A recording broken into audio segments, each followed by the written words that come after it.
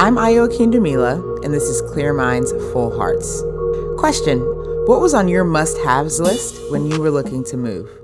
And I know that at different stages in our lives, we're all looking for different things. When I left for college, it was important for me to go to a D1 school that was just the right amount of distance away from my home. I wanted to be close, but not too close. And then when I moved to Philly, it was important for me to be in a city with opportunity to thrive in my career and to also contribute to the community.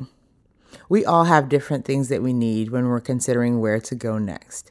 Kendall's first independent move was when she was leaving for college. She had a very clear vision about what she needed and what was important to her as she made that transition. I knew I wanted to go somewhere pretty. That was a big thing on my list. I think growing up in Texas, you just hear so much about all the big schools there and, the whole top 10% thing and all of that. I'm like, I want to get out of here. I love Texas, but for college, I was like, I really want to get out of here. So I thought the Southeast was really beautiful. Furman is in South Carolina, and ended up going there for like a summer, like a high school summer thing. So I got to like see the campus. I was like, this is beautiful. It was a small school, really pretty campus, had like great academics, and then like a small D1 basketball program. I was like, this sounds great. So yeah, that was really what I was looking for. It didn't work out with Furman. They already had what they needed kind of at that time, and they were going to let me walk on. But I kind of, at that point, when I kind of got that information, was trying to like work through that. My mom ended up finding out about Samford just through doing research, which is something she's really great at. So looked into Samford, reached out to them, and they invited me for a visit. And I remember, my mom, this was a big deal. Again, first child, my mom took me to so many different college campuses, had like this whole plan and like when I was going to take, prepping for all the tests and all that stuff, but just a lot of work went into that. So I saw all these different schools, but then went to Samford, and I remember meeting the team, hanging out with some of the girls who were there playing already, meeting the coaches. And then got to the dorm room, whoever I was staying with at that time. And I just remember laying there. I was like, wow, I think this is it. I love this place. But I loved the atmosphere, loved small campus, really pretty, amazing girls on the team. And they actually wanted me to be there. So it worked out. But yeah, I love Samford and still do. It's mainly the people, and I think the feel on the team was a huge part of that. And then also feeling like I got what I was wanting with the school side of things. I was just really excited to be there. I remember feeling that way, not only to like actually start school, but also to like be playing college basketball. When you visit somewhere or you move someplace and you feel like this is it, this is where I belong. It's a great feeling, maybe even euphoric. Sometimes it's a place far from home, or sometimes it is your home, but basically your soul is refreshed just by being there. Most of us have those places, and for Kendall, it was Stanford. There's actually a picture from later that season. I rode the end of the bench, and that's where I was in that picture. And I was like, but I was so happy though. I was like, I made it. So I remember feeling that way. I was just like thrilled to be there, thrilled to be a part of it, thrilled to kind of be starting that chapter, and even to have like my own thing. I think I was excited to get away from home and kind of have my own adventure, and loved that part of it. Birmingham was a great city too. I mean, because it's a really like very slow pace. It's very, very Southern, I think, in that way, but it was really nice to kind of have, I don't know, even the campus and all of that, just to be able to go drive and kind of explore in different areas. So yeah, just a lot of fun and really exciting. And I think I also was really hoping to feel just more confident, kind of like a fresh start, and hopefully, I think really to feel like I'm away from home and away from maybe feeling that kind of everyday pressure of needing to like perform well, needing to get good grades, and needing to kind of be a certain way.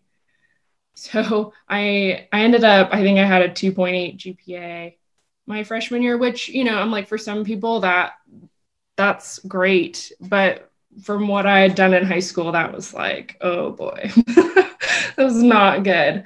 So I think I was like, I'm just going to see what happens. So yeah, again, I think just very happy to be there. Not very, didn't really have any kind of like set goals or anything. And I think that kind of showed. I think overall it felt good. I think I quickly felt kind of the same things I had felt before though. Like I think all of that very much that I brought that with me. I thought that would kind of go away being in a different environment, but that was all so like kind of deeply ingrained in my mind that it didn't go away. Kendall started playing basketball as a kid, and for some athletes, this thing can happen where they start struggling with the desire to be perfect, feeling the need to do everything well all the time and never messing up. They start thinking it's not okay to mess up. So many factors contribute to this way of thinking, but mostly it's based off of the feedback they're getting. Feedback from parents, coaches, and even teammates. I think it probably just felt kind of defeating and like I don't want to feel like I don't want to feel this way. I want this to go away, but it feels like it's not going to go anywhere. I'm not really sure what to do about it. And I think, it's kind of like, well, I'll just kind of keep going. Like, I don't know. Like, I didn't know what else to do. So, but yeah, I think there's just kind of like a sinking feeling of like, I thought I could shake this and it's just not that easy. And I think really it kind of all came back to, for me, it feeling like it just wasn't okay to not be good at something or to mess up, especially when and my parents had put so much time and effort into helping me get better at it. It just felt like I have it. And I feel like I heard that a lot too. Like I have everything I need. I know how to do it all. It's just a matter of me doing it and kind of executing everything well. So, and yeah, and when I don't do well individually, it does affect my team. My coach definitely sees it. And depending on, their kind of personality, sometimes they're harsher, like, about that than some other coaches. And then knowing you're kind of letting your team down. Sometimes your teammates are like, come on, like, I know you can do better too. So it all kind of fed into each other. But I think that's really kind of the basis of it for me, was feeling like I'm supposed to do this well. And it's not okay for me to mess up, which is like a whole another deeper thing. But yeah, I think that was really what affected all of that once I got into practice or in a game, in pretty much any team setting. It's kind of sad, but I think the most fun I had was my last year, which was my junior year, just because I think a big part of that was getting to play more. So I would say for me, I probably flip-flop between two extremes. On the more enjoyable side, it was just really fun. You work so hard, and getting to see all that kind of come to life and getting to see it work the way it was intended to, it just feels amazing. And I think like even just all the movement and the different ways you kind of train, your body to do different things, it just feels really good, I think, in that way. But also even just to play with people too, and to work together kind of constantly while you're out there. But then also there's the things that are just you. I think of like defense and, playing, guarding your man on man kind of thing. That's totally up to you. But getting to do it well just feels so, so good. And then I think the other extreme for me was feeling just super afraid and just really conscious of every single thing I was doing, and almost, kind of robotic a little bit, but just really trying not to mess up, feeling really nervous, which is obviously not enjoyable. But I think for me, it was either kind of one of those two things, kind of went back and forth with. Even in other settings like school or other places, the expectation, or kind of like the stereotype, is usually like you're supposed to be confident, like, a go-getter, a great team player and a leader and kind of all these things that I didn't feel like I was. And so I think that added to that as well in other settings. I mean, if it was something I felt good at and it kind of went well, I think there would be kind of this false confidence. But as soon as something didn't go the right way, or I messed up or whatever, didn't know what to do, all those same kind of crippling thoughts, I think, would come rushing back in, and it'd be the same story no matter what I was doing. These thoughts spiral quickly and are so intrusive and absolutely not helpful. It's like your mind is having a field day with beating you up. And you feel like you gotta hide it because you're an athlete, and athletes are supposed to be confident all the time. I hate it. I hate that anybody feels like they have to hide their struggle, or that they have to carry on with some type of false confidence. And even though I hate it, the truth is sometimes you feel like it's just what you gotta do. Athletes do it all the time. People in general do it all the time. We walk around with fake confidence while our minds are secretly telling us we're not good enough. But the goal is to have secure self-confidence. The goal is always to have a secure sense of self. So I actually, that year, I came in as a shooting guard, like a 3 position, but ended up playing point guard my junior year, which is so stressful. I have so much respect for point guards everywhere, because they're just so important to every single play of the game, and it's exhausting.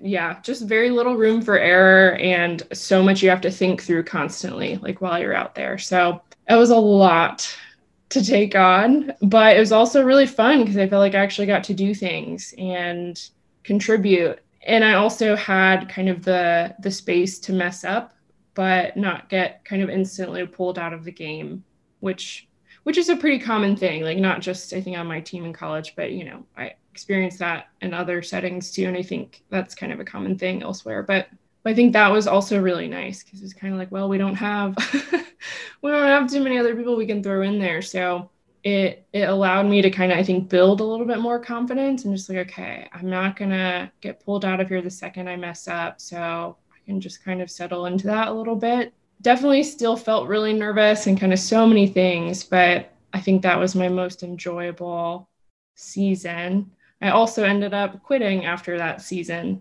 And then there was also a lot going on with my family kind of during that whole time too. And I feel like that was probably what I can remember is like kind of my first maybe experience with like some mild depression and just feeling really low and feeling kind of hopeless about things.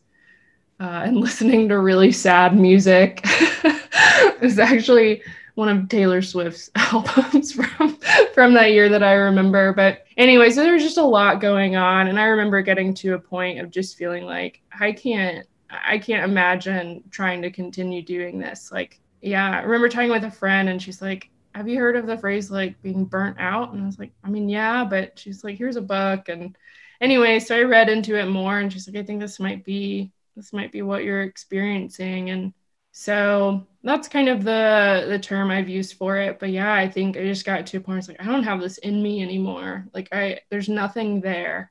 And yeah, like I just think this is all I have for this. So that was kind of in my mind at some point over the next couple months. But I remember playing our last game and in our conference playoffs, and we lost. And usually tears would come with that regardless, like when you end your season, like that just happens. But there were much more tears for me because I knew that was my last game. I hadn't told anybody yet, but I knew. And so I remember just crying so much, and then ended up telling my coaches a little bit later. Looking back, I'm like, it would have been so great to have a senior year. And that's what everyone kind of told me at the time too. Like, this is kind of usually the most fun, most enjoyable part of all of this. Can you just hold on a little bit longer? And I felt confident then. And even now I'm like, I didn't have it in me. I think if I had a few years off or something like that, I probably could have come back to it because I love basketball and I love playing now. But then I think there was just a lot going on, and I think something kind of snapped or broke or whatever, and there was just nothing left to give to it. It was intense. Again, I think overall, I think they could see that I was like, I really don't feel like I can continue. Like, just feeling really sure about that, and even, again, not like physically in the sense of that I was injured or anything, but even just kind of in my body, just like this, I don't have this, like whatever I was drawing from before in order to play, it's empty. And, you know, coming back to the term like burnt out, like it's done. You know, even thinking about like a light bulb that's burnt out, you can't do anything with it. You know, it's not gonna do what it was doing before. So I think they could see that, and you know, I think that helped them kind of support me in that too. But yeah, it was really scary. It was really scary to do that all around. But I think I just knew I can't go on. Because I think in many ways I felt like a failure. Like, this wasn't supposed to be this way. Like, I should have played all 4 years. I'm physically able to. Like, there's nothing wrong with me in that way. And so I think that part's hard when people can't see some. And I think that's a huge kind of mindset of basketball too. Like, if it's not broken, it's still working. You can still play, you can still practice. Like, that's very much the mentality. So, you know, that was really hard to kind of all of a sudden not be in that same world, to not like go to the gym or have the password to the locker room, like kind of all these different things. So I think that was felt like it was kind of constantly there. And I actually was like, I'll just transfer, like I'll just go somewhere else. And like, let me go. I was thinking about going to like a school in Colorado. I was like, Colorado's pretty, like that sounds fun. Like, let me just go do something totally different and have like a change of scenery. But I think it was just because it was hard to still be at the same school, still be around all the same things, but not be a part of, you know, this team and like that kind of experience that I'd had up until then. In the 2014-2015 NBA season, Larry Sanders walked away from basketball to focus on his mental health. In 2019, Liz Cambage of the WNBA took a DNP for mental health reasons. And in 2020, DJ Carton, who played basketball for the Ohio State Buckeyes, took a 6-month sabbatical to focus on his mental health. Sometimes it's hard to explain to people that your mind is exhausted, especially when there are no painful physical symptoms to correlate. So when it's necessary, taking a break from something you love isn't going to be an easy decision, but doing so can be a life-changing thing. And so I think with quitting basketball, that was a huge thing that, you know, did feel like a part of my identity, and that felt like a thing that people were like, wow, that's really cool, or that's respectable, or something like that. That went away. And so I think in the absence of that, and what I often did, I think, was just trying to kind of find other things to kind of like puff myself up with. And I use the word puff intentionally because I feel like it was always empty and it was always momentary and never lasted. So it was trying to find anything that would make me feel better about myself, or, you know, I think all sorts of things would come out, even as just like in judging other people, like so that I could feel better about my situation, but all coming from a really wounded sense of me and being okay to just be me instead of, you know, being worth loving based on what I do and how well I do it. So I think there was probably a lot of trying to kind of fill in that gap and that void. You know, I think still feeling all the same things, still kind of having all the same mindset, but really trying to kind of make up for the place that basketball had kind of filled.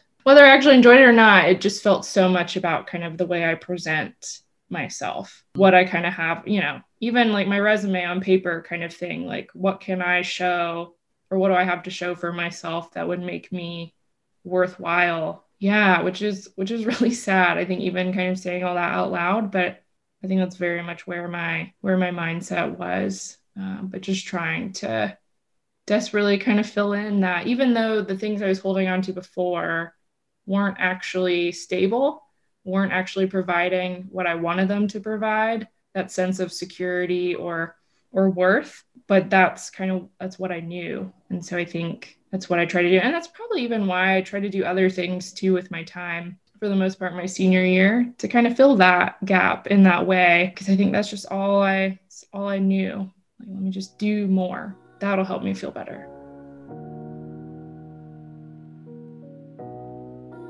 I can see myself differently, and I think even kind of look at myself with more kindness.